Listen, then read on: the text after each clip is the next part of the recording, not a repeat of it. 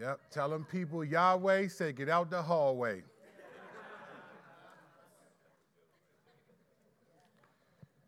They can do all that after church. The spirit has left the building.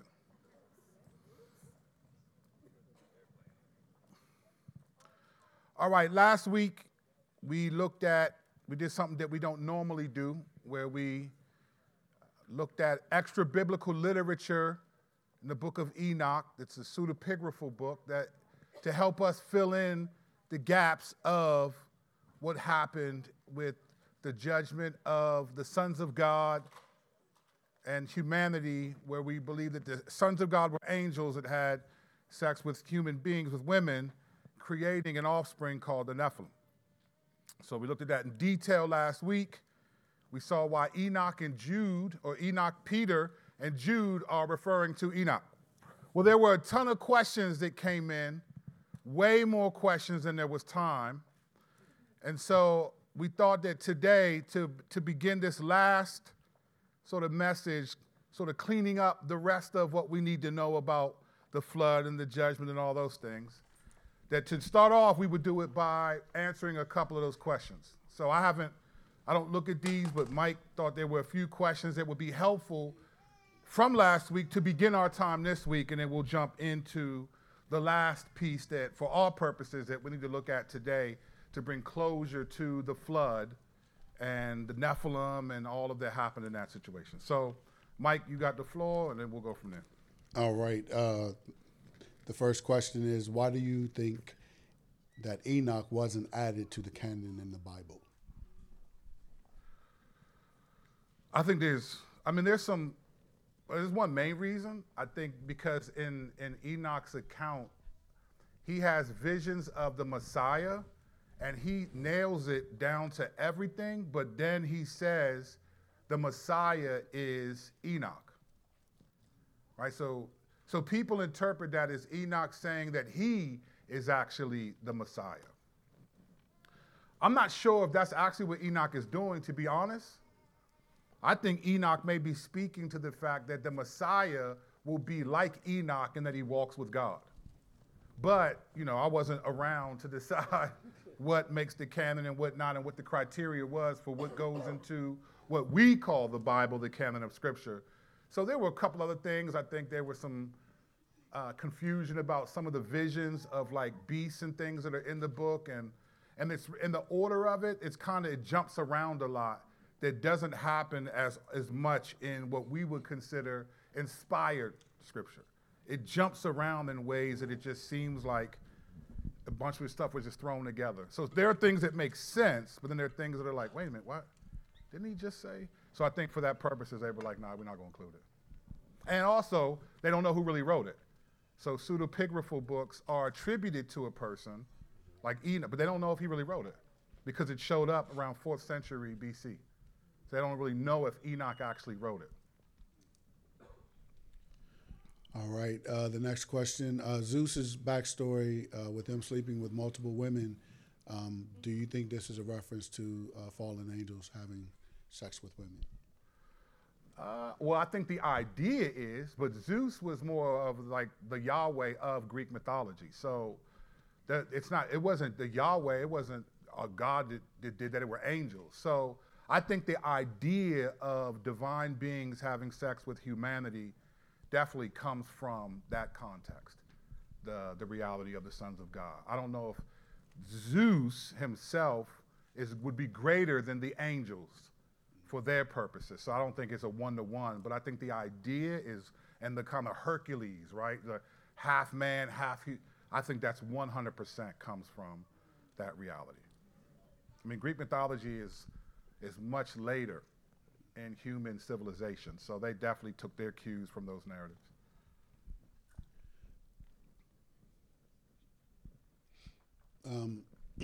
This person asks, are demons able to possess people's bodies or minds in modern times? 100%. I don't think that. So if you look at 2 Timothy 2:26, it basically it says, it's not even basically, it says that people have been taken captive to do the devil's will.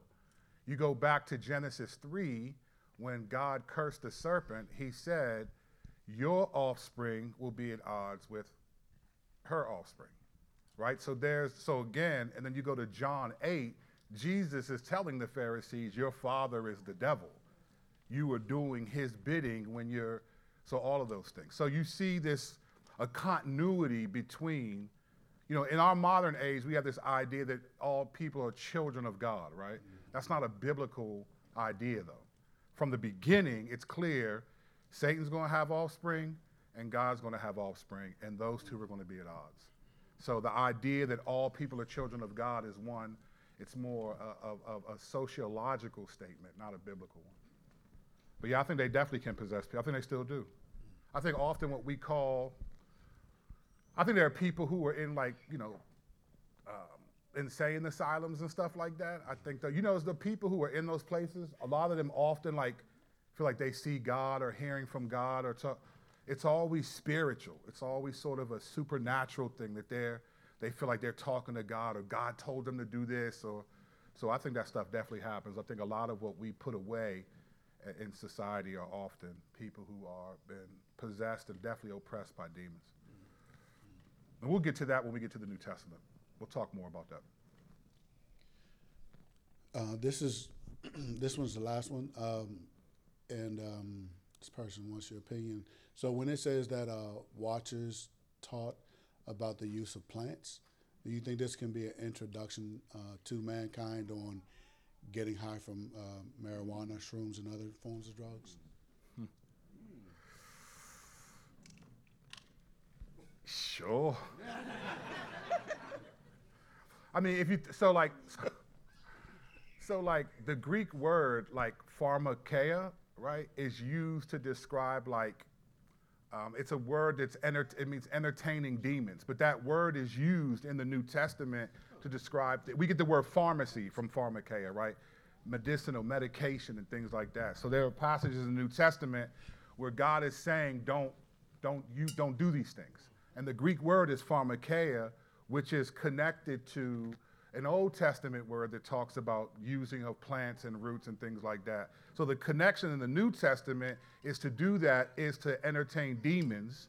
And it makes sense if we think about, they were taught how to use plants and roots and things like that. I don't think they were taught how to use them just to help themselves, but as a distraction to worshiping God. If I can experience some sort of out of mind experience, then that in a sense is God, is like God. I mean, in my old days, I used mushrooms and all that, and I could have swore I found out new things. And I did, I just don't teach them on Sunday, right? So again, it's just, those things alter your mind in ways that are not of the Lord. And so he warns against that. So I definitely think that could be a case. But again, the Bible doesn't explicitly say, and the demon and the angels taught people how to get high. It's not like they were rolling blunts and stuff, or not doing so there's a lot of stuff. But I do think the implication of that stuff is true. All right, so that was the last one for this week. All right. And on October 16th, I did a message called What is the Bible? And in that message, I introduced you to a Dutch theologian named James Ussher, who was born in 1581, and he wrote a huge book called The Annals of the World. And in this book, he had a scientific strategy that dated the world and all the events of the world leading up at least until his day. And again, these numbers are not what's important, whether he's right or not, but there is some agreeable continuity in the time span between these numbers, whether it's what he said, that world was created in 4000 BC or not. There is a considerable, consistent time frame that many people have accepted to be true. And in that message, I told you that he said that 4004 BC was the creation of the world. So what I just alluded to, the Genesis 3:15 curse against Satan, would sometime be around that time period, 4004 BC. He has Seth, who is the son born after Cain kills Abel, born at 3874 BC.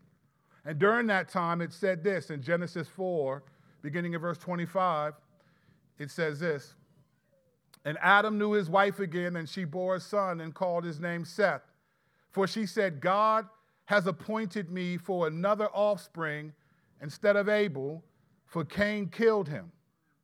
To Seth also a son was born, and he called his name Enosh. At that time, people began to call upon the name of the Lord. So what's important about that is as far back as 3874 BC, people started to call on the name of the Lord. Now, we don't have any indication if there were other gods that people were calling on, but there were people, at least according to Genesis, that were calling on the name of the Lord. So who God is, worshiping God, what God desires, all these things are prevalent in people who were starting to worship God. In 2948 BC, Noah was born. In 2349 BC, Noah built the ark. And right after that, the flood came. 2 years later was the Tower of Babel in 2247. We will tackle the Tower of Babel next in the series and the significance of what happened there, both natural and supernatural. 2247 is the Tower of Babel, and then in 1922, God calls Abraham. So 325 years after the Tower of Babel, which on the natural level, we know that other civilizations were established. There were one people, God confused the language, and then everyone went wherever they could with people whom they could understand, and then all these civilizations were established. By those establishments of civilizations, we have different philosophies of the world. These weren't all worshiping Yahweh. So 325 years after the Tower of Babel, God calls Abraham and decides, I'm going to establish a people through Abraham. 100%. I like when Jesus said a child shall praise, right? Child shall lead them. All right, in 1491 BC, the Ten Commandments were written.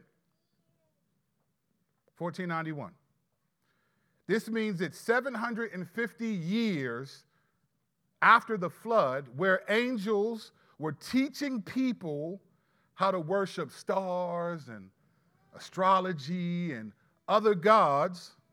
750 years later, God decides to give his own narrative. That's 2,383 years away from Genesis 4:25 saying that people were calling on the name of the Lord.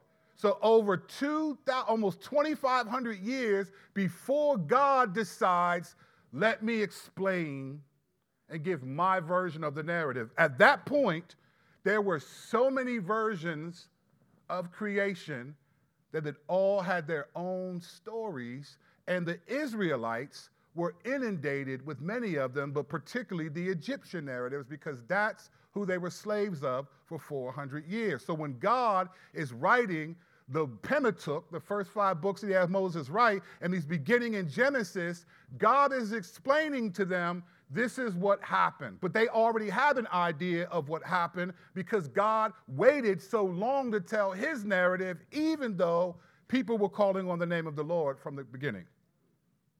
So why did God wait so long to describe what really happened? Why did he let those other stories come out before his?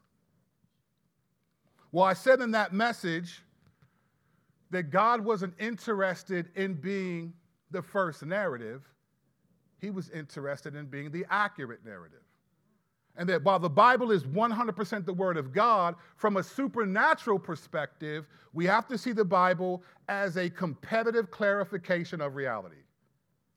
God is not necessarily changing the narrative that the Israelites understood from the Egyptians, but he's telling them, no, wrong people, wrong God. But some of the situations are the same.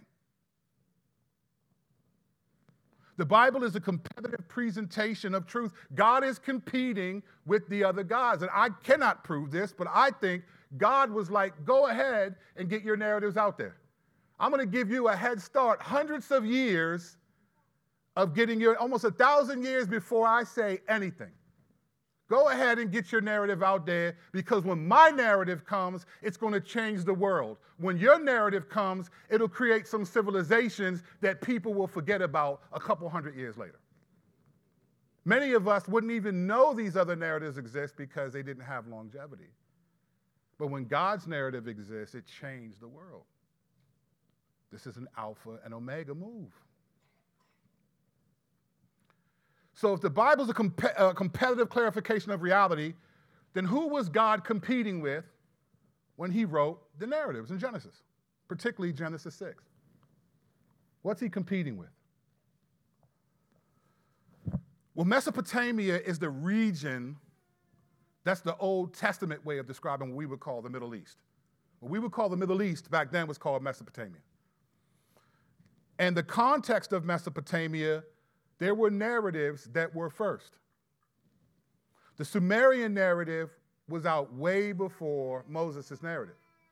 Here's the Sumerian narrative in essence. In Mesopotamian religion, the term Apkallu is used for the legendary creatures endowed with extraordinary wisdom. 7 in number, they are the culture heroes from before the flood. In the myth of the 21 poultices, the 7 Apkallu of Eridu, who are also called the 7 Apkallu of Apsu, are the sources of Ea, Enki, their god. A variety of wisdom traditions from the antediluvian period, that means before the flood, were supposedly passed on by the Apkallu. The tradition of the Apkallu is preserved in a Bit Messeri ritual series and also by Berosus. The 7 sages were created in the river and served as those who ensued the correct functioning of the plans of heaven and earth. Following the example of Ea, they taught mankind wisdom, social forms, and craftsmanship. The author of texts dealing with omens, magic, and other categories of wisdom, such as medicine, is attributed to the 7 Apkallu. So the Apkallu in the Mesopotamian is what we call the sons of God. And they do the same thing. They came to earth, they taught mankind wisdom, social forms, craftsmanship, omens, magic, and medicine.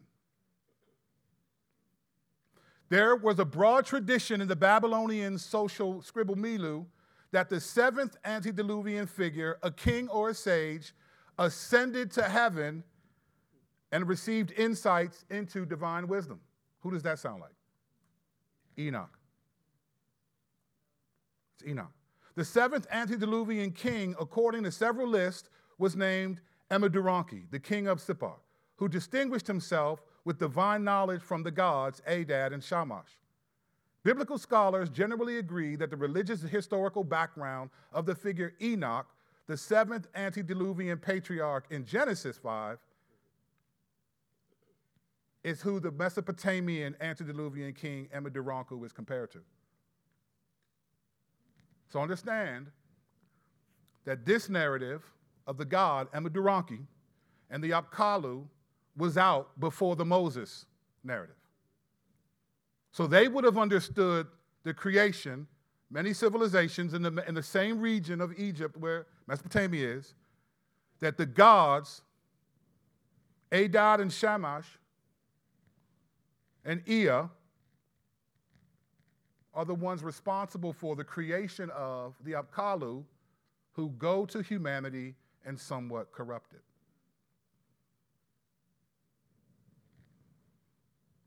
Jude 14 notes that Enoch was the 7th from Adam. Enoch was the father of Methuselah and the great-grandfather of Noah. It's in Genesis 5, 21 to 30. Enoch was the first to be taken to heaven, joining God and the divine council as a man, Genesis 5:24. The correlation with Emiduranku is interesting because of how the Mesopotamian stories regard the transmission of divine knowledge. So here, the narrative that they have is that Emiduranku was Enoch. He was taken to heaven. He was the seventh king. Enoch is the seventh when you look at the generation in Genesis 5. This is a one-to-one story. But this came way before Moses wrote his account.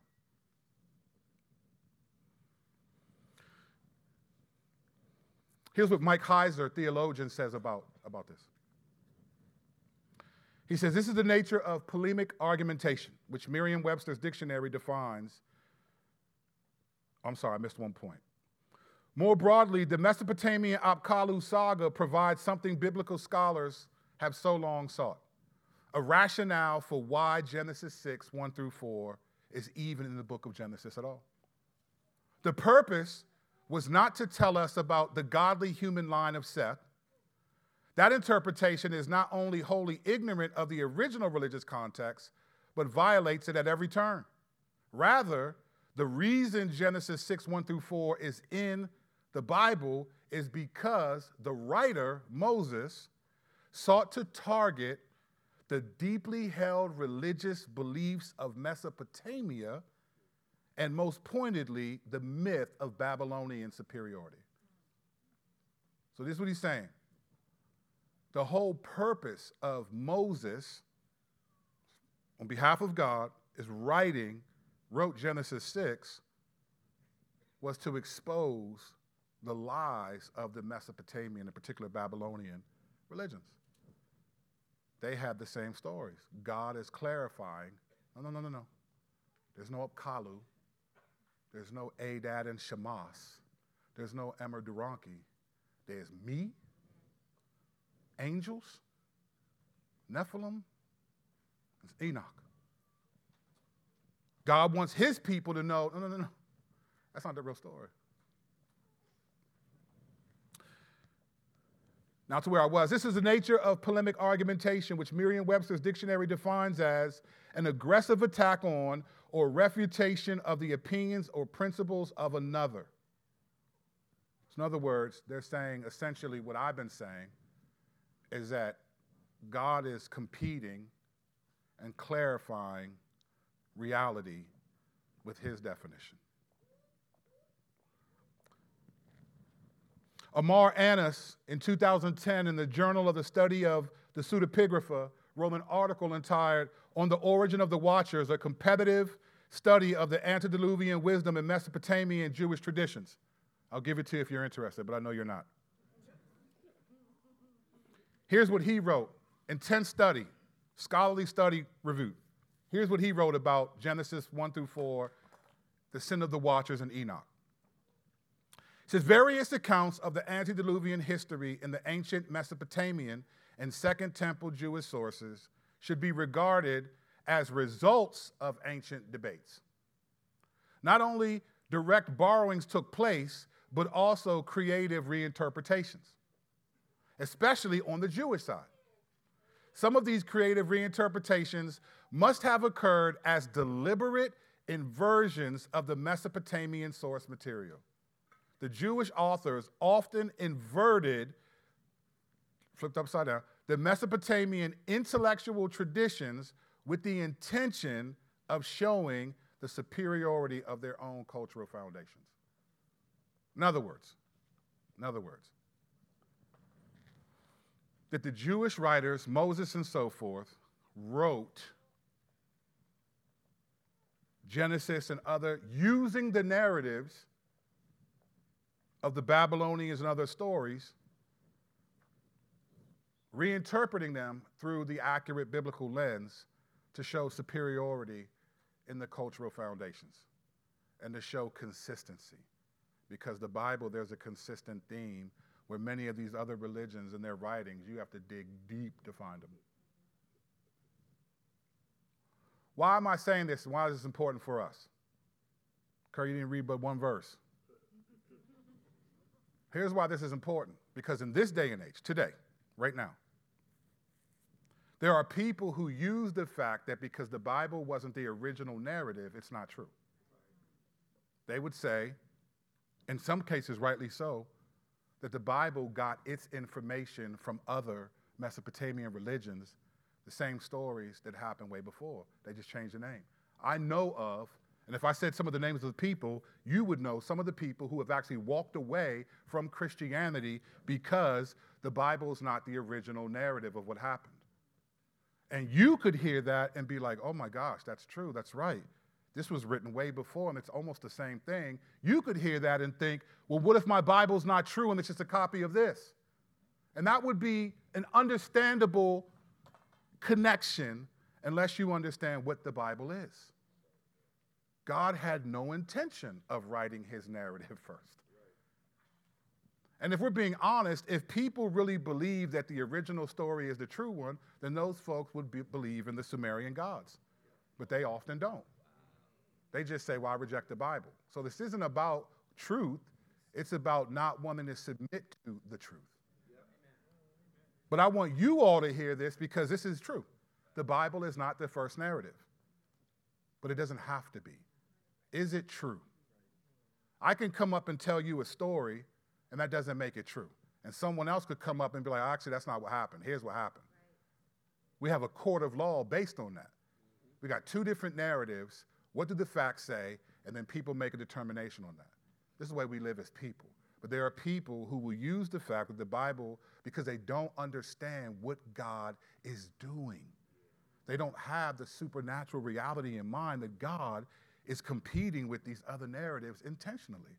And the fact that the narrative of God still exists and is alive and prevalent today, and these other religious narratives, you have to find these joints. I'm searching far and wide to find stuff so I can tell y'all. These aren't easily accessible unless you go on YouTube, and then you can find anything on YouTube. And then you don't know what's going on YouTube because you want people that want likes and clicks and all that. It's clickbait. Oh, the Nephilim have been spotted again. And you watch it, it's like, well, technically, we can't find where they are, but oh, man, I just wasted 11 minutes and 17 seconds of my life.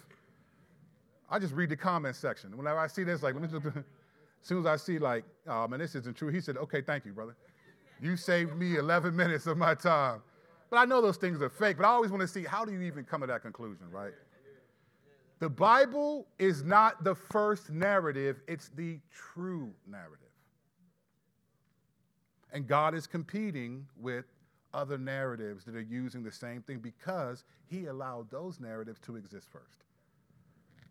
They're not true. God is just like, I don't care.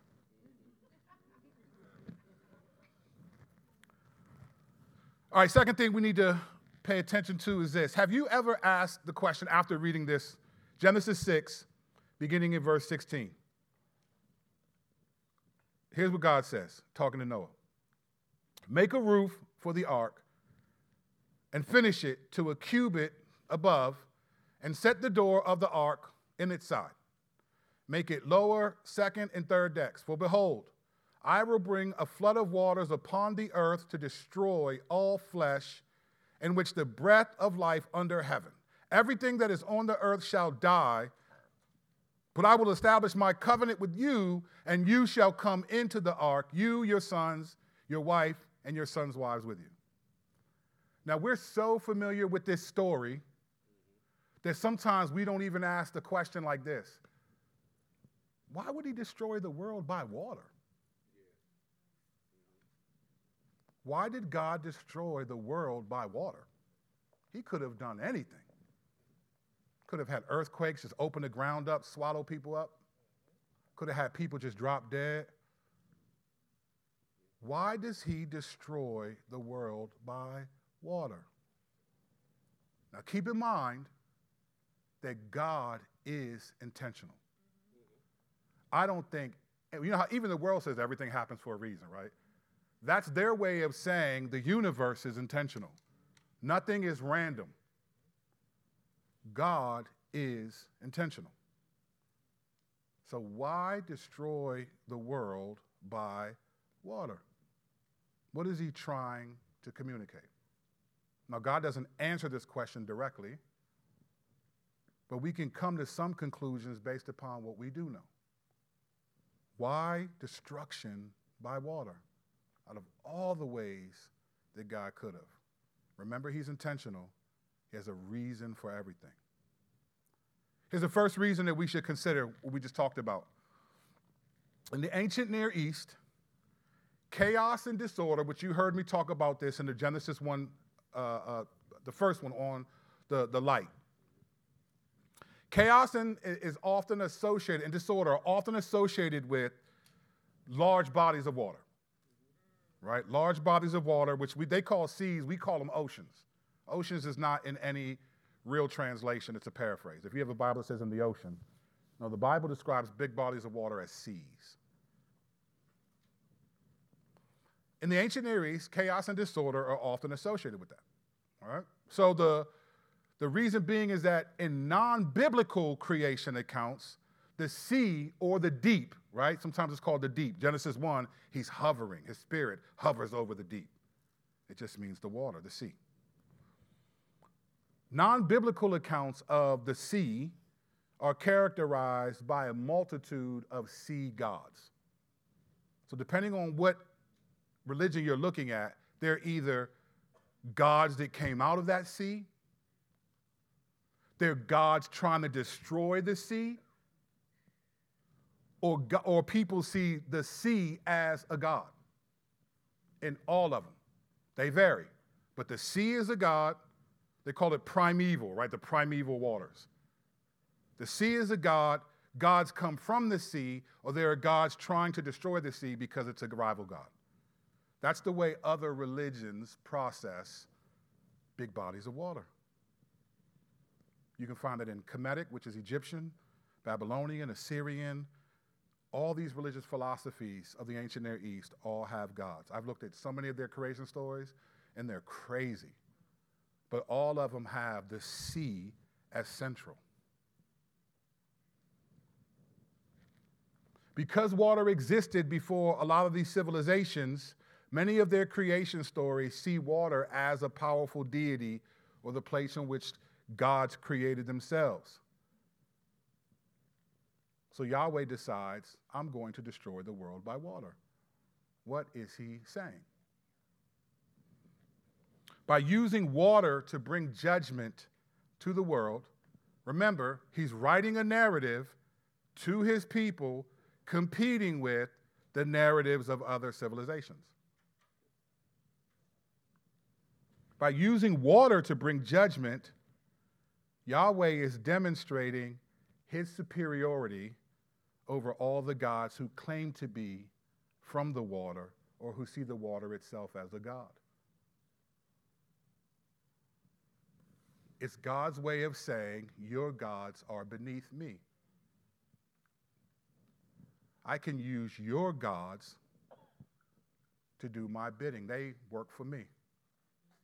I can tell your gods, the gods that you fear, the gods that come out of the water, the God that is water, works for me. I am in authority over the gods that you fear, the gods that you fear. This is a bold statement. But that's not the main reason why God uses water to execute judgment. There's a more supernatural reason than that. In 1 Peter 3, beginning at verse 18, here's what Peter, inspired by the Spirit of God, says. For Christ also suffered once for sins, the righteous for the unrighteous, that he might bring us to God, being put to death in the flesh, but made alive in the Spirit, in which he went and proclaimed to the spirits in prison, because they formerly did not obey when God's patience waited in the days of Noah, while the ark was being prepared, in which a few, that is 8 people, were brought safely through water. Baptism, which corresponds to this, now saves you. Not as removal of dirt from the body, but as an appeal to God for a good conscience through the resurrection of Jesus Christ, who has gone into heaven and is at the right hand of God with angels, authorities, and powers having been subjected to him. This is 1 Peter 3. There are 3 main interpretations of these verses. The first is that people believe that between his death and resurrection, Jesus went and preached to the dead that were in Hades, the realm of the dead. This would be the view of many of the early church fathers, that Jesus, after he died, went and preached to the people who were in Hades, preached the gospel to them. Second interpretation that many people have is that Christ preached through Noah to people in Noah's day.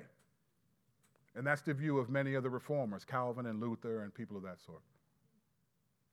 And the third interpretation is that before, or more likely after his resurrection, Jesus proclaimed triumph over the fallen angels.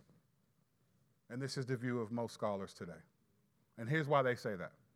In early church literature, spirits nearly refers to angelic spirits rather than human spirits, except when explicit statements are made to the contrary. The grammar here most naturally reads as if, in the spirit who raised them, he preached to them, the spirits, after his resurrection. These are the three interpretations. And I agree with the third one, the scholarly view, because I want to be seen as a scholar. I don't agree with it because of the reasons why they agree with it, though. I have a different reasons why I agree with it that you'll see. There's textual and supernatural reasons to believe that what Peter is talking about is that Jesus went and preached to the rebellious spirits who disobeyed in the days of Noah. He wasn't preaching to people the gospel. He was preaching to spirits. This is why it says that he's at the right hand of God with angels, authorities, and powers having been subjected to him. There's two connections in this scene back to the flood. One, Jesus goes and preaches to the spirits in prison.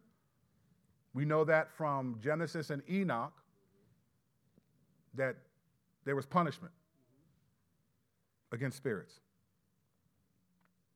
The other connection is baptism is established as an event that looks back to the flood.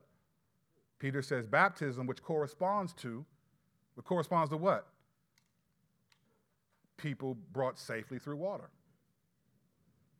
So Jesus goes and preaches to spirits in prison, and baptism is established as the event that looks back to the flood. These are the two things that we get from reading the passage. So textually, Enoch, Jude, and Peter all indicate that spirits are in prison, and they're angels, and they're offspring, right? These verses, 1 Peter, are making a statement about spiritual beings under the authority of Christ because of what he did in human form. See, because God loves, we think like, oh, he went back to the Old Testament and preached the gospel to them. But we can look at passages like Galatians 3 that say that the Spirit preached the gospel to Abraham beforehand, right? Before Abraham understood what it fully meant, he was given the good news. God doesn't have to go back and preach to them because these people already believed the promises of God without knowing it. 1 Peter 1 says that they were inquiring about who is this person that we're writing about. And they were told it's not for you to know. It's for the people you're writing to in the future to know. We see this all over the Bible. There's no reason for Jesus to go back and speak to people because the people from the Old Testament who believed God essentially believed the gospel, essentially believed in Jesus. He doesn't have to go back and be like, hey, they already are with God. These verses are saying that Jesus is going to speak to the spirits who rebelled in the days of Noah. So why would he do that? Why would he do that? And then why would it say he was at the right hand of God when subject with these? Why does he have to go back and say anything to them? What makes this challenging for us is that we often see Jesus as always having been an authority over spirits, angels. He created them. He created them. Jesus has always been that way. So we think when it says things about Jesus after the crucifixion that it's describing who he's always been. But here's the thing. In the eternal world, sure, that's who Jesus was, and they understand that. But Jesus became a human being. He became a human being. We're so used to that, we can forget the significance of what's happening here. When Jesus became a human being, he didn't just appear as a man in the world like angels do. They show up as humans and then they go back. Jesus is born as a man, grows up in the world, and he submits himself to the limitations of humanity. The God who created everything, who needs nothing, has to sleep. He gets tired. He's hungry. He had to be potty trained. All of it.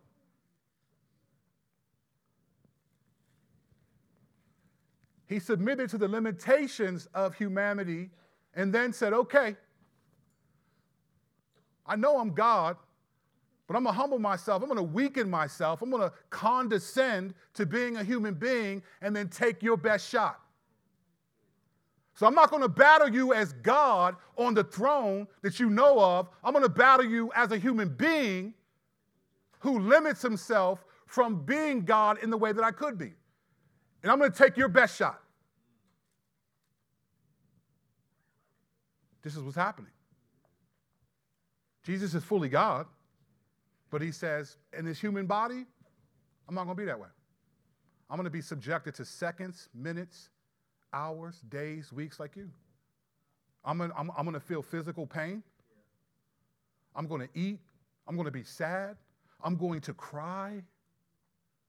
All the things that God in the throne, Jesus would never do. But as a human being, okay, this is the best shot you got to overthrow me. This is your best shot, evil. Satan, this is your best shot. In fact, I'm going to fast for 40 days so that I'm as weak as I can be and go into the wilderness and take on your best shot. And even though I'm starving, I'm going to resist your temptation to turn these stones to bread. Even though I came to bring the kingdoms of God, of the world to God, I'm going to resist your temptation to do it easy by bowing before you. I'm going to take your best shot as a human being since you deceived the human beings that I created in my image. So when Jesus goes back to this place, he's going to tell the spirits, you can't beat me in eternity and you can't beat me in humanity. I'm outside.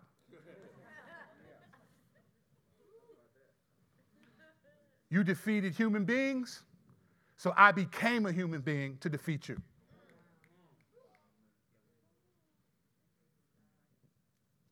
This is where our minds need to grow, because we always think of everything about God coming to save us for our sins, and that's all true.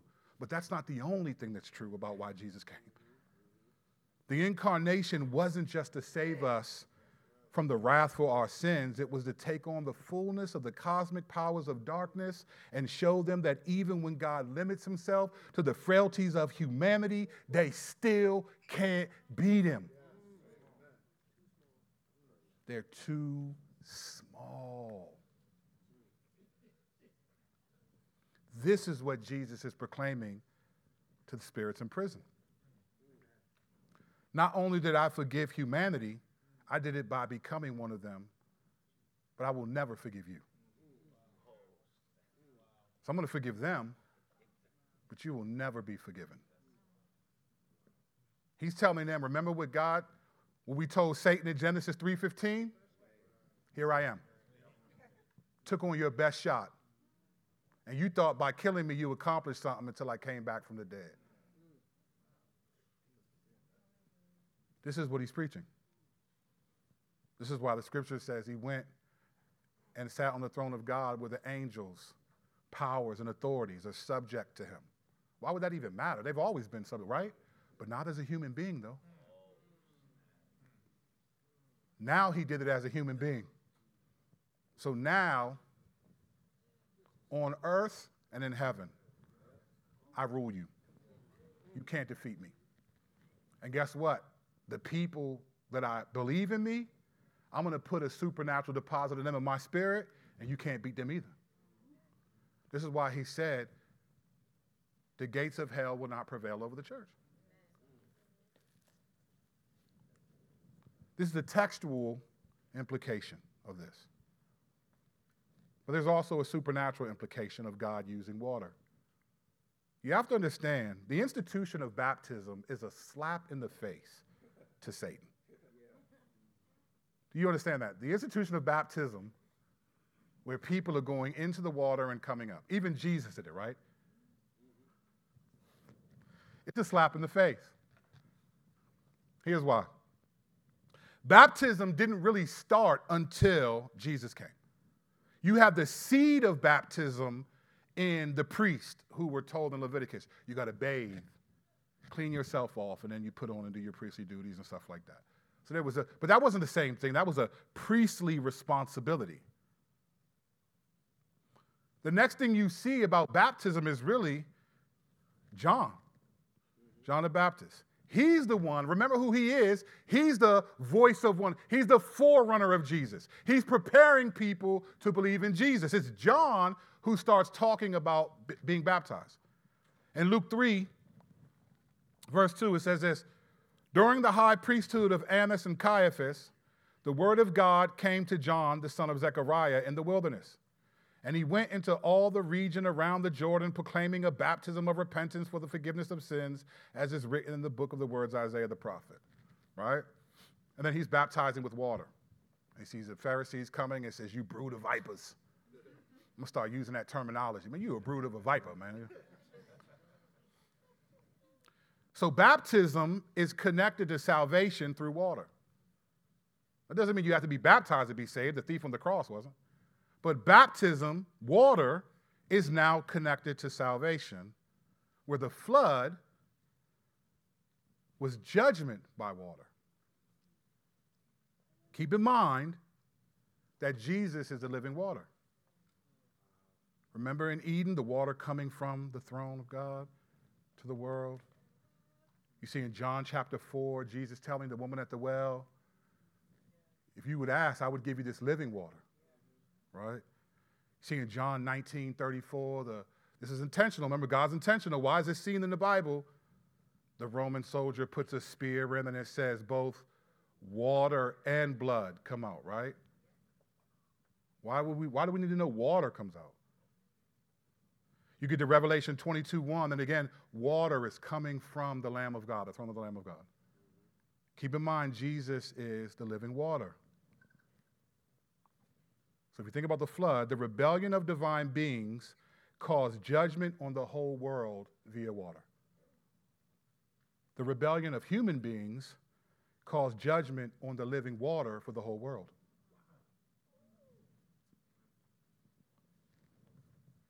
You get what I'm saying? God took the means in which he punished the angels through water and turned it into the means that leads to salvation for people. But even in the days of Noah, see, one way to look at Noah is the judgment of the world, but the other way to look at it is the salvation of the world, because he saved Noah, and then from Noah and his son, the world would again be saved. So judgment and salvation are happening at the same exact time by the same God. God said he would never punish the world with water because of our sin. So instead, he punishes the living water for the sins of the world.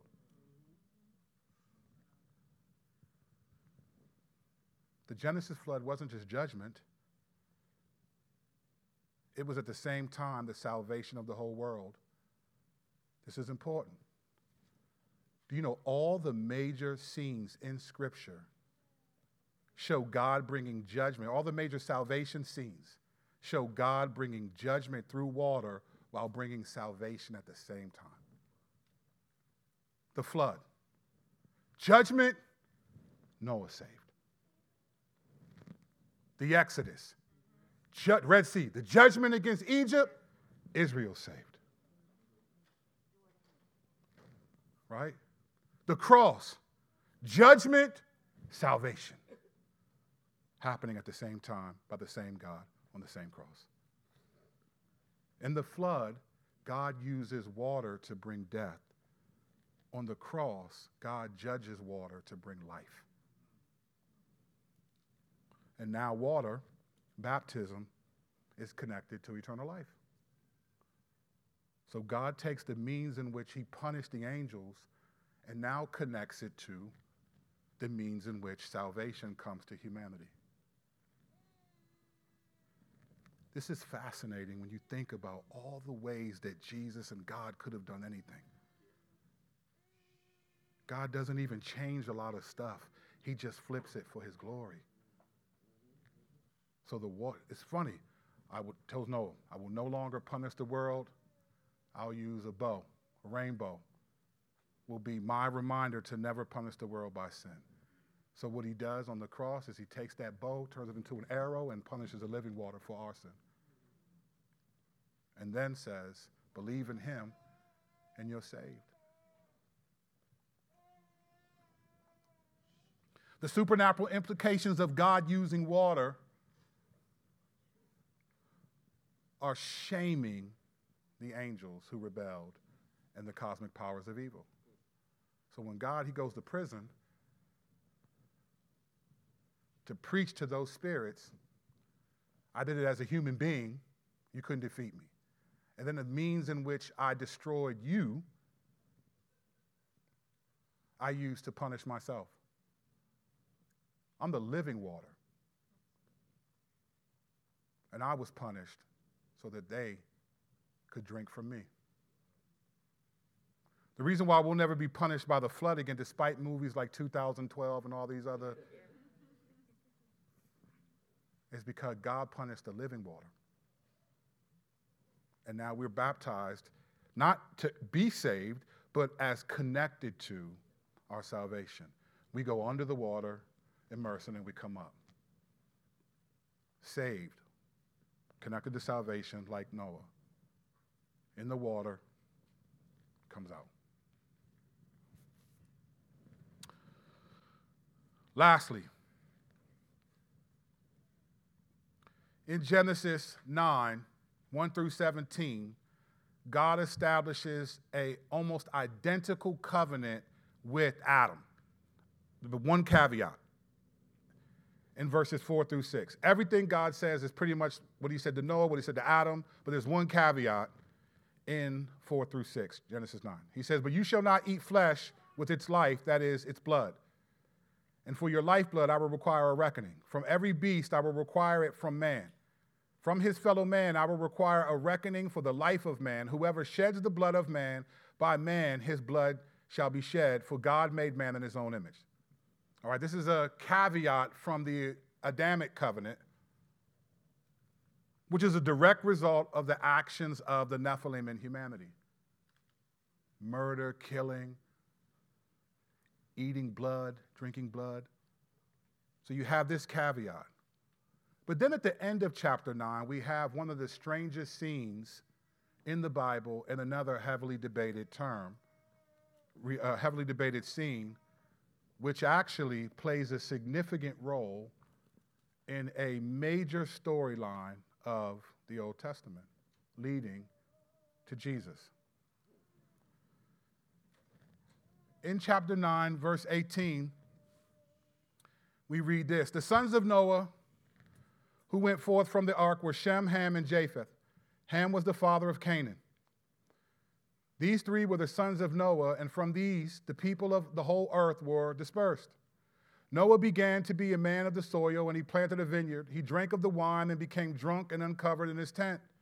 And Ham, the father of Canaan, saw the nakedness of his father and told his two brothers outside.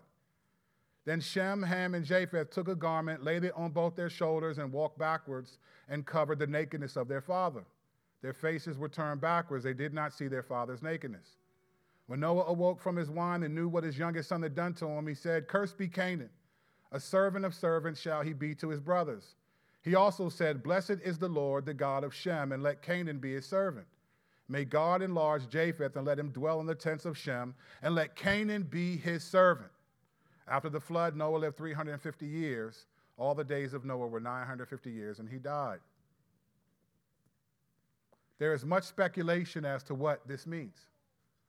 The most common narrative is that Noah saw his father naked, told his brothers, and they went and covered him, and then Noah, his dad, cursed Ham's son. You guys should know the story. Noah's the dad, Ham is the son. Ham saw his father's nakedness. Most people think he saw him naked. Noah was drunk, naked. Ham saw him, came out, made fun of him to his brothers. His brothers walked in backwards, put a sheet over his body, and then when Noah woke up, he found out what Ham did, and he cursed Ham's son, which is his grandson. This is the most popular narrative. Or they think there was some homosexual act that Ham did with his dad. And that's kind of the reality. This is what people think. There's another interpretation that I think is more realistic. It's that what Ham did was Ham actually had sex with his mom and then is cursed. The offspring of his mom and him and his son is Canaan. I think that's the more accurate narrative. And let me explain why. In Leviticus 18, here's what it says, beginning in verse 1. And the Lord spoke to Moses, saying, speak to the people of Israel and say to them, I am the Lord your God. You shall not do as they say in the land of Egypt. Where you lived, you shall not do as they do in the land of Canaan, to which I am bringing you. You shall not walk in their statutes. You shall follow my rules and keep my statutes and walk in them. I am the Lord your God. You shall therefore keep my statutes and my rules. If a person does them, he shall live by them. I am the Lord. None of you shall approach any one of his close relatives to uncover nakedness. I am the Lord. You shall not uncover the nakedness of your father, which is the nakedness of your mother. She is your mother. You shall not uncover her nakedness. You shall not uncover the nakedness of your father's wife. It is your father's nakedness. Then he says this, and it goes on to describe using this terminology, uncovering the nakedness, in the law of Leviticus 18. Then he says this in Leviticus 20, beginning in verse 10, using the same language. He says this, if a man commits adultery with the wife of his neighbor, both the adulterer and the adulteress shall surely be put to death. If a man lies with his father's wife, he has uncovered his father's nakedness. Both of them shall surely be put to death. Their blood is upon them. So here's what I think happened. Ham went into his dad Noah's tent, right? His mom's there. That's where they live. That's their tent. Went into the tent, slept with his mom, came out, told his brothers about it. They went in and pulled out a sheet and covered their mother's body. They didn't want to see their mom naked. They covered their mom's body. Noah finds out what happened, and he curses his grandson, Canaan, not Ham. Despite the fact that people have used a thing called the curse of Ham as justification of slavery towards black people, it shows that they don't know their Bibles because Ham didn't get cursed. It's the curse of Canaan. But that's a different, we'll hit that next year in Black History Month. He curses his grandson, Canaan, not Ham. Why does he do that? I think Canaan is the offspring of the incestual sex act that Ham had with his mother. And here are 3 reasons why I believe this. 1, the continuity of the author. Remember, Moses is writing this, right? Moses, it's only one person that we know of writing this. Moses is writing this, and so there's continuity of the narrative that Moses is trying to tell. This all connects to a larger theme of what's happening in the Bible and why things continue to persist. Some we've seen, some we're going to see in the next few weeks. There's a continuity of Moses in the way that he's describing these narratives. There's also the second reason, the continuity of the language. The same author who wrote Leviticus 18:20, verse 11, if a man lies with his father's wife, he's uncovered his father's nakedness. It's the same author who wrote Genesis 9. It's the same author. Now keep in mind that Moses is trying to teach them a coherent narrative to understand why the world is what it is and competing with the other narratives that have been told. So Moses isn't, you would imagine, and again, I'm not, can't ask him, right? But there would be no reason for Moses to use language over here that would confuse what it means over here. It's the same author. He's using the same language to convey the same action. So there's a continuity of the author of Moses. There's a continuity of the language that he's using. There's no other place where this is really used outside of a forbidden sexual act. And here in Leviticus, so if you lie with your father's wife, you've uncovered his nakedness. Now, we don't talk like that, but remember, this isn't written to us. We benefit from it, but this wasn't written to us. We don't talk like that. Nakedness to us means don't have no clothes on.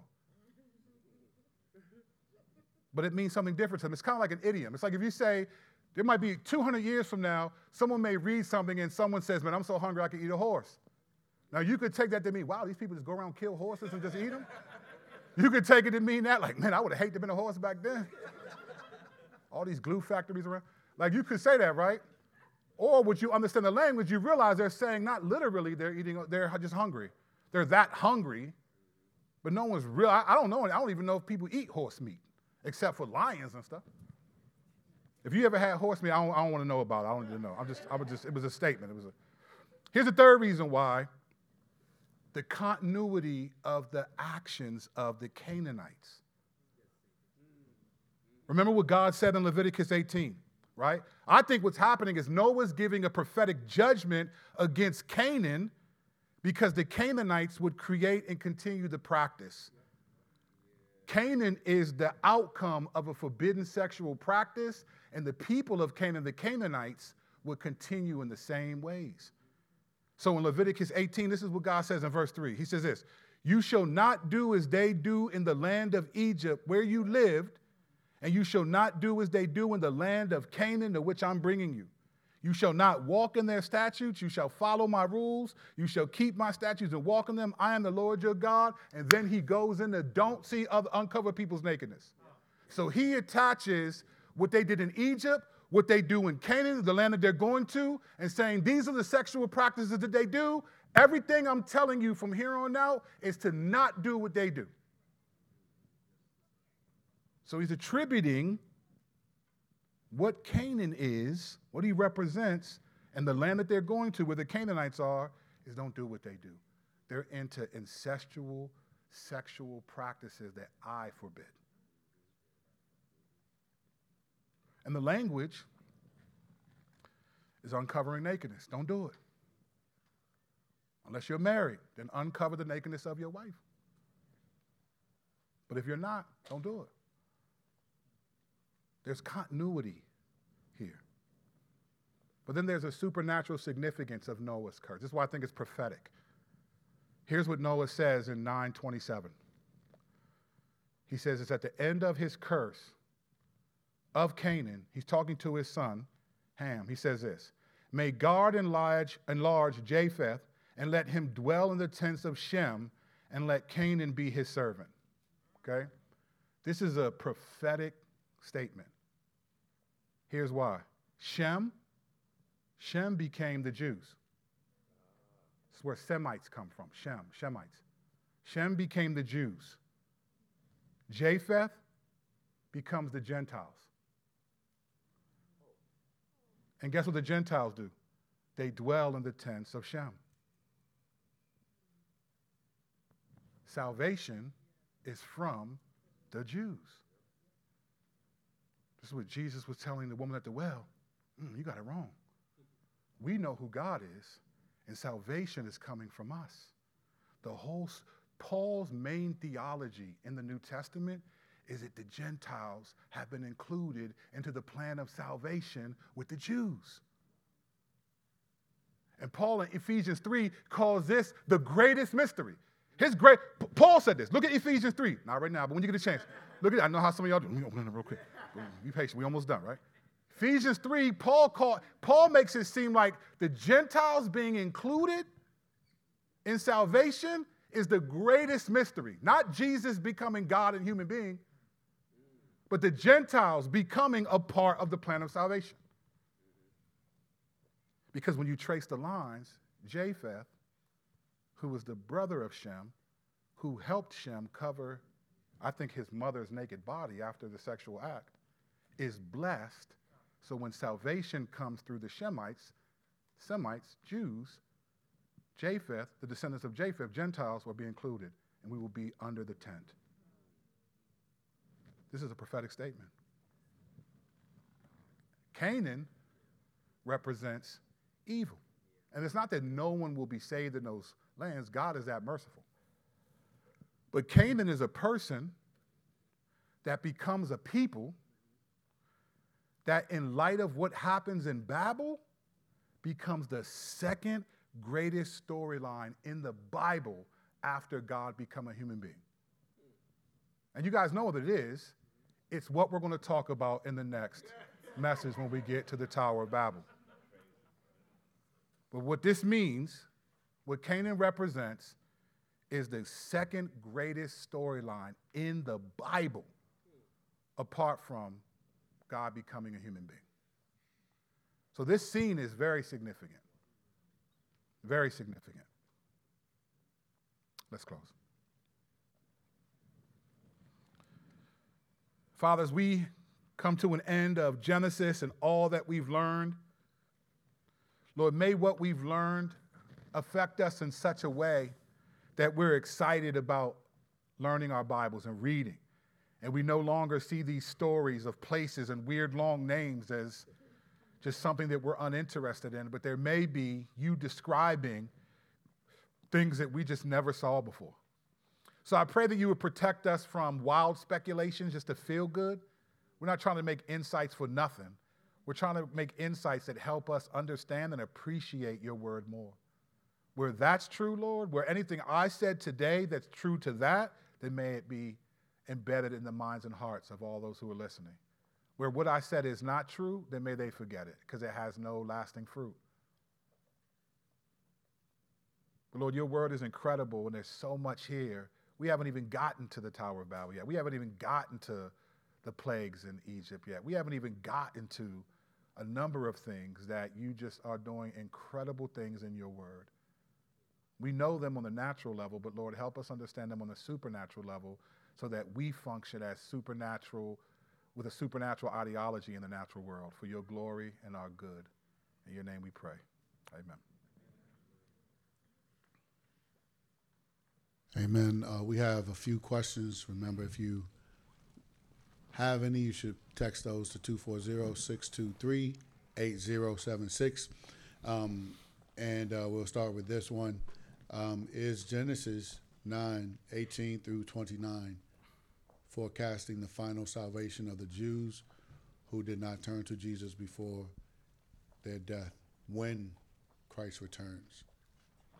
I don't think that's what Genesis is doing. I think it's just, well, particularly the verses that I just read, the Japheth and will be in the tent. And I think what Genesis is doing is just highlighting in seed form, right? We talked a lot about progressive revelation, right? So we don't, God is revealing things in seed form and then it just grows and grows and grows. And then by the time we get to the Gospels, it's like, oh, it's a tree now. It makes sense, right? I don't think God is speaking that specifically about the Jews in that sense, or Gentiles in that sense, or the Jews returning. I think it's just saying that there will be a plan of salvation in place, and Canaan plays a role in it, but as this sort of evil proprietor, and Ham and Shem will join together, but Shem will be sort of above Ham and be under. Japheth will be in his tents, because salvation is coming from the Jews. I think it's speaking in sort of biblically cryptic form of how salvation is going to come about and who's going to benefit from it. All right. This next question is, can Islam be attributed down the line back to Canaan? It's possible. I mean, Islam is usually attributed to Esau, right? So you got Jacob, who's Israel, and then Esau. So Israel's usually, you go Esau, and then you go to Ishmael, right? So it doesn't really connect. Well, I'd say this. Islam connects their birth where they come from to Ishmael.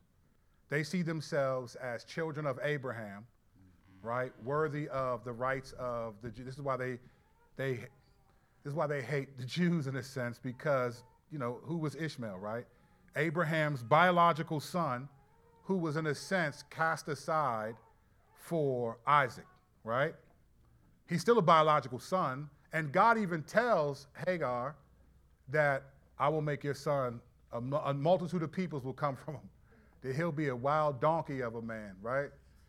So you get this, so they trace it back to Ishmael, not necessarily to Canaan. But when you look at who came from Canaan, Egypt, Cushites, those are all African countries that have largely been Islamic in their history, in the world history.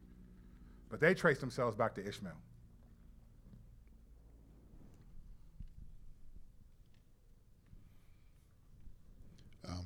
This question is, does the fact that the passage in Genesis 9 say that they saw Noah's nakedness as opposed to uncovering it make any difference in interpretation? Say that one more time. Does the fact that the passage in Genesis 9 say that they saw as in quotes, Noah's nakedness as opposed to uncovering it make any difference in your interpretation? I don't think so. I don't think it does. I think because of the language, so we have this principle, right, called Scripture interprets Scripture.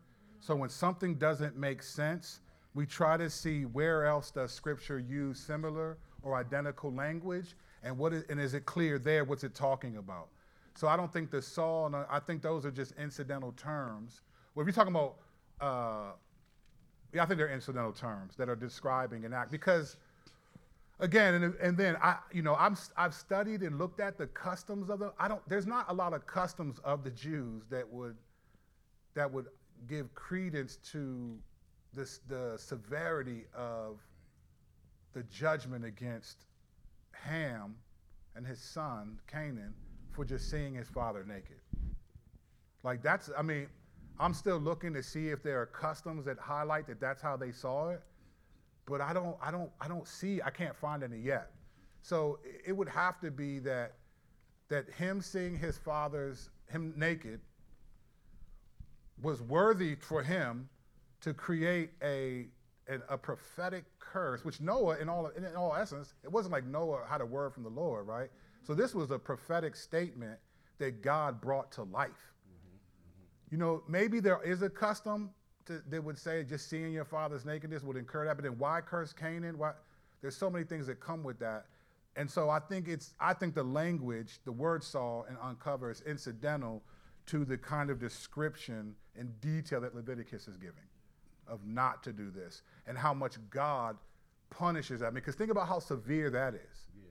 Saw your father. What if he walked in by, it was like, oh, I saw his dad naked. Hey, man, guess what? Dad's in there naked. And then they go in and be like, man, he wakes up, he saw me naked. What? My grandson, I'm cursing, I don't know. I think that's a little severe. But then when you see what God says in Leviticus 18 and 20, then it makes sense. Yeah. Oh, okay. It was an incestual union that you're displeased with. Because he sets it up, I am the Lord. Do not do what they do. Do that. And then he lists it. He gets all sexuality. Mm-hmm. All of it, sexuality. Forbidden sexual acts. So. This question is, why didn't Noah also curse Ham when he cursed Canaan? So that's a great question. I think that's one a lot of people have thought about and pondered. And then obviously the Bible doesn't give us an answer, but we'll give it a shot. I think by cursing Canaan, you curse Ham. Yeah. Like if you hurt my son, you hurt me. So I think it's still a dad, right? I mean, he's a wicked dude, obviously, but it's still a dad. And the thing, here's what I do know. And I don't know if this, what I'm about to say, stretches back to the Noahic scene, because Israel wasn't established yet. These were people that had they kind of had sort of intuitive morals, right? Mm-hmm. People were calling on the name of the Lord, but there was no law. Mm-hmm. So there was intuitive morals.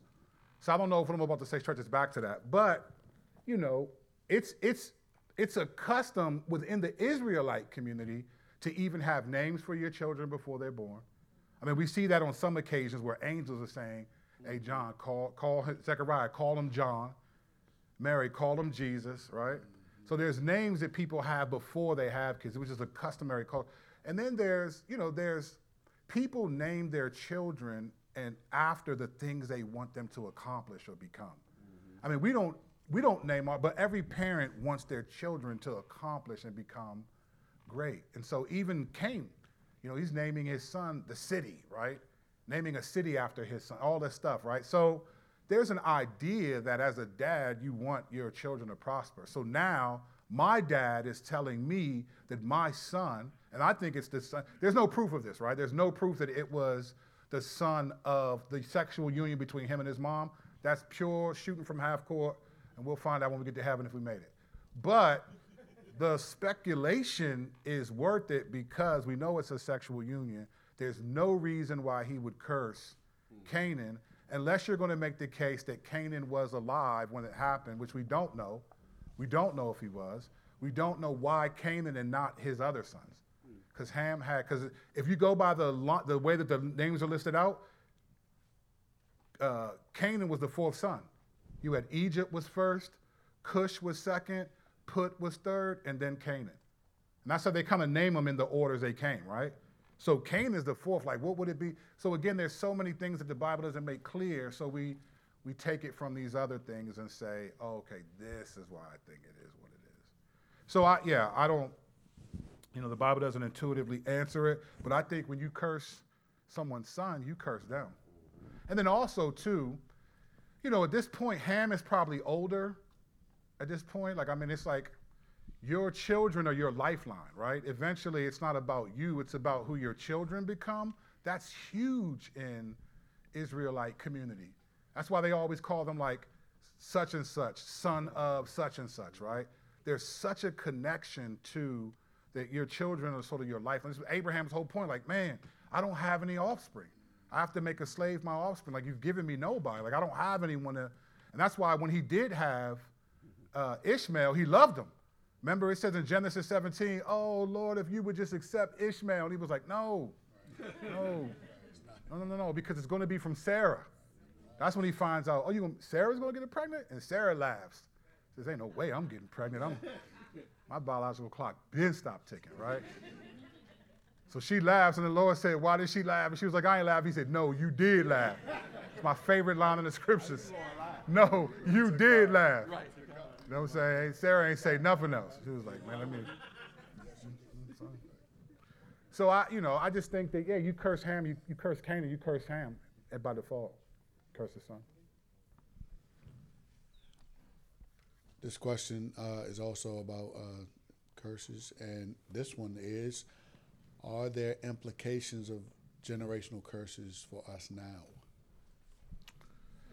You know what's interesting about that? So God said that he brings judgment to the sons of the fathers and stuff like that, right? But then in the new covenant, he says he no longer does that anymore. So most people think that generational curses are pretty much gone, right? Which I think, based on what the Bible says, God's not holding people to the sins of their fathers anymore in the same way. However, in 1 Peter 1, here's what he says. He says this. He says, verse 17. They don't have this on the screen. I didn't give him this because it's Q&A. But he said, and if you call on him as Father who judges impartially according to each one's deeds, conduct yourselves with fear throughout the time of your exile. Verse 18 of 1 Peter. Knowing that you were ransomed from the futile ways inherited from your forefathers, but not with perishable things such as silver and gold. Right? So he's basically saying you've inherited futile ways that don't, from your forefathers, right? So if it's not a generational curse, he's saying in 1 Peter, you've inherited particular ways that are not helpful. They're not good. They're futile from your forefathers. So if God does away with generational curses, like he does say, I'm no longer going to hold in the Jeremiah 31, I'm no longer going to judge the sons according to the sins of the father, you still do inherit futile ways from your fathers, right? So I don't know if generational curses exist, but you inherit habits and practices and things that are not helpful. And so he's telling them, listen, this is what you got from them. I think it's possible that we do the same thing.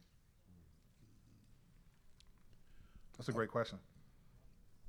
This question is Jesus using the water to punish mankind and then using water for salvation? I think they mean it's God.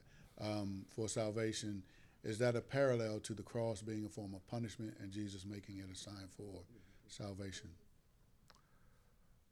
Yeah, I think so. I think you could say that. I mean, the thing you have to understand is Jesus is the living water, right? So Jesus, throughout his ministry, talks about that, like, I'm living water, I'm that. The reality of water coming out of, so you get the blood and water. I'm going to say this, and then I'm going to hold off on the rest of this part because we'll wait till we get there. But you got to think about the blood and the water, right? This goes right back to Exodus, right? Water turns to blood, the first plague, right? So there's a direct connection here that the water and blood come out of the body of Jesus in the judgment and salvation. Water turns to blood as the first plague, connected to that, right? That's where judgment is coming, but eventually the salvation of God's people, Egypt, later on, right? So there's a lot going on. When we get to the plagues, it's going to be spooky in here. But it's crazy. So the Lord's doing crazy stuff. And I can't wait. I've been waiting for the plagues since we started. I was almost going to skip all this and just go to the plagues. But there's a lot of connections there, right? So the judgment is Jesus is the living water, and God is essentially, punishing Jesus, the living water, for our sins, and then using baptism. Baptism becomes a means in which we go under the water. So they connected to salvation in Noah. So the cross is definitely the punishment of God. But I think in the analogical sense, it's God punishing living water instead of using water to punish like he did in the flood. And it's just incredible when you think about it, like, wow, that the living water, God said, I'm not going to punish the world anymore through water, but I'm going to punish living water for the world. And it's just fascinating to me. It blows my mind every time. So I don't know if that answers the question, but if it doesn't, just get back to me. All right, this next question is related to baptism, and the person is wondering how the people who were baptized by John the Baptist, why they responded to John if there was no practice of baptism in the Old Testament. So you got to remember, right? Remember when they came to John and they said, are you the prophet? Right? And he was like, no, I'm not. Right? Even the Pharisees, are you the prophet, and why are you doing this stuff? So John the Baptist was essentially unlike any figure they'd seen in modern Israel of that day. They had so he was coming out. I mean, they said, I don't know how he looked, but they just said, man, this dude was eating wild locusts and honey. I think he was just wild. And he was just out there preaching and drawing the crowd. You got to remember, this is God saying, I'm sending him in the spirit of Elijah to prepare people for Jesus. So God is blessing what he's saying. So people are hearing John, and they're like, man, is this the prophet? Now, the reason why they're asking, is this the prophet? Because in Deuteronomy 18, Moses said that one day a prophet is going to come like I have, and you shall listen to him. So they're waiting to see who that prophet is. They understood it wasn't a prophet like Elijah. They understood that meant someone like Moses, with the authority of Moses, is going to show up. And so here comes John, who's just preaching with power, and people are being convicted, and he's baptizing people in water. Remember, he was there to prepare people to be baptized in Jesus, right? So I think he was getting momentum because God was with him, and baptism became the mechanism that's connected to salvation, which I think was intentional by God to look back to all the other times that water and judgment and all that were used at the same time. So you had judgment and salvation happening at the exact same time in the flood, in the Red Sea, and on the cross at the exact same time. Judgment's happening and salvation at the same time. It's incredible. So yeah, I think John the Baptist was just, hey, you're with God, and I think this would led to him being confused when he got locked up. It's like, man, is Jesus the Messiah or what? Like, what am I doing locked up? I don't know if that makes sense. I'm all over the place. All right, this next question is, did God flood the earth with a canopy of water hovering over the earth? So the way that the world looked back then could look vastly different than now. When you look at Genesis, it says that there was water there, and then God creates an expanse of water in the sky, right? Now, most people think that, he just created the sky with the ability to rain, but there's credible with the language and the way that it uses, and then the flood, it comes from above, right? Like, there's a credible, I think, perspective that says that there was water on the earth and then some sort of visible, noticeable water in the sky that maybe was how it rained, that God used it that way. But then after the flood, I think he was like, all right, I'm doing away with that. So I think that there was something that came from the sky, which possibly was when God separated the waters. And so there's one, and he made one in the sky and kept one on the earth, and the water was called sea, and then the non-water was called land. Whatever he put in the sky, I think, was there as sort of the mechanism in which the flood's going to take place. I think so. I don't think the sky looked the way ours does now, and when we have a thunderstorm, it's just a cloud. I think at that point, after that, some changes happen. And the Bible doesn't always say what they were, but. All right, so that concludes the questions that we're asking today. If you have a question that wasn't asked, please do see Pastor Curt after communion. All right, so we are done with the flood, and next up, the Tower of Babel. Boy, oh boy. All right, if you haven't gotten your communion yet, let's get that. Let's remember, we're not here because of the flood, or because of the Tower of Babel, or because of Enoch. None of it. We're here because of what Jesus presumably told the spirits in prison. We're here because he became a human being. The living water, who punished the world because of sin, was now punished for the world because of sin. It's that Jesus. It's Jesus whom we gather together for. If we didn't do anything but gather and sing, it would only be because Jesus. No one is here because of me or anyone else. We gather together because of Jesus. And we take what he instituted as something that he told his disciples to remember him by, and we, by default, those who are believers of Jesus, continue to do this until he returns. Now, in our church, Mike told you, our first value is to love one another. We welcome people. We're grateful for people. We love people. We'll sit here and talk to you, hang out with you, invite you to lunch, all that afterwards, right? We love people. We love to include people in what we do as a church. But what we're about to do now is not our decision. It was what the Bible says, that if you're not a believer in Jesus Christ, then you're not supposed to do this, because it's supposed to be for people who are reminded of his sacrifice, his death on the cross, and his blood that was shed for them. So this isn't to shame anyone if you don't believe in Jesus, not at all. We're just trying to be faithful to what we think the Bible teaches. So this is the only part of the service that we'd ask you not to participate in. But other than that, if you have any questions, there are people with name tags on that are on the welcome team. They can answer your questions. I'll be here. Mike will be here, whoever it is. Anyone, you can talk to anyone. But that's the only part that we'd ask you not to participate in, because it is reserved for those of us who do believe in Jesus. Now, for those of us that do believe in Jesus, we have the privilege of doing this every week. And even if I'm just off my rocker and don't know what I'm talking about up here, the one thing that we do know that's true is this, and what this represents. So if I'm wrong in every single thing I said, sorry. But this, what am I supposed to say? Well, it's not like I'm up here like, let me just make this up. I'm not up here making stuff up. But the reality is I can still be very wrong, right? This is never wrong. This is the one part of our Sunday experience that's never wrong. The reason why we're doing this is that his body was broken and his blood was shed so that you and I would not be like the spirits in prison awaiting further judgment. So we eat this together.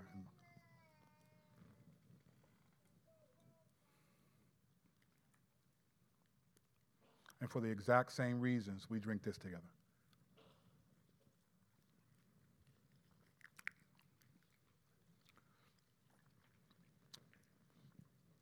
Father, I'm grateful that you led us to do communion every Sunday,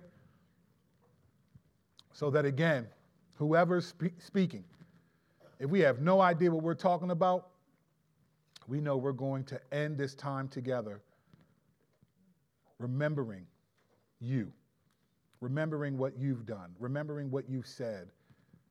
But Lord, I do pray that there was something truthful spoken today, that we would be further affected by your grace from your word. And as we continue to move beyond and hit Tower of Babels and other narratives, that we see what you're doing, that we, by your grace, would continue to grow in an endless fascination with your word. May we never grow so familiar with what you've done that we grow unaffected by how we live. For your glory and our good. In your name we pray. Amen. All right, don't forget you got core groups. You got you can sign up for Our Mother Ourselves. That's going to be a great group, a great book. You got the craziest group in the church, Chris's group, that talks about the Sunday sermon. They meet here on Tuesday nights in a double classroom. They bring Ouija boards and all that, so all that stuff is happening. I'm kidding. I ain't saying sort of on that one either. We ain't doing. But don't forget to sign up for groups. And if you have not registered for the retreat, in the name of Jesus, I rebuke you and register for the retreat so that we can do, because I'm making the deposit this week so we can get going.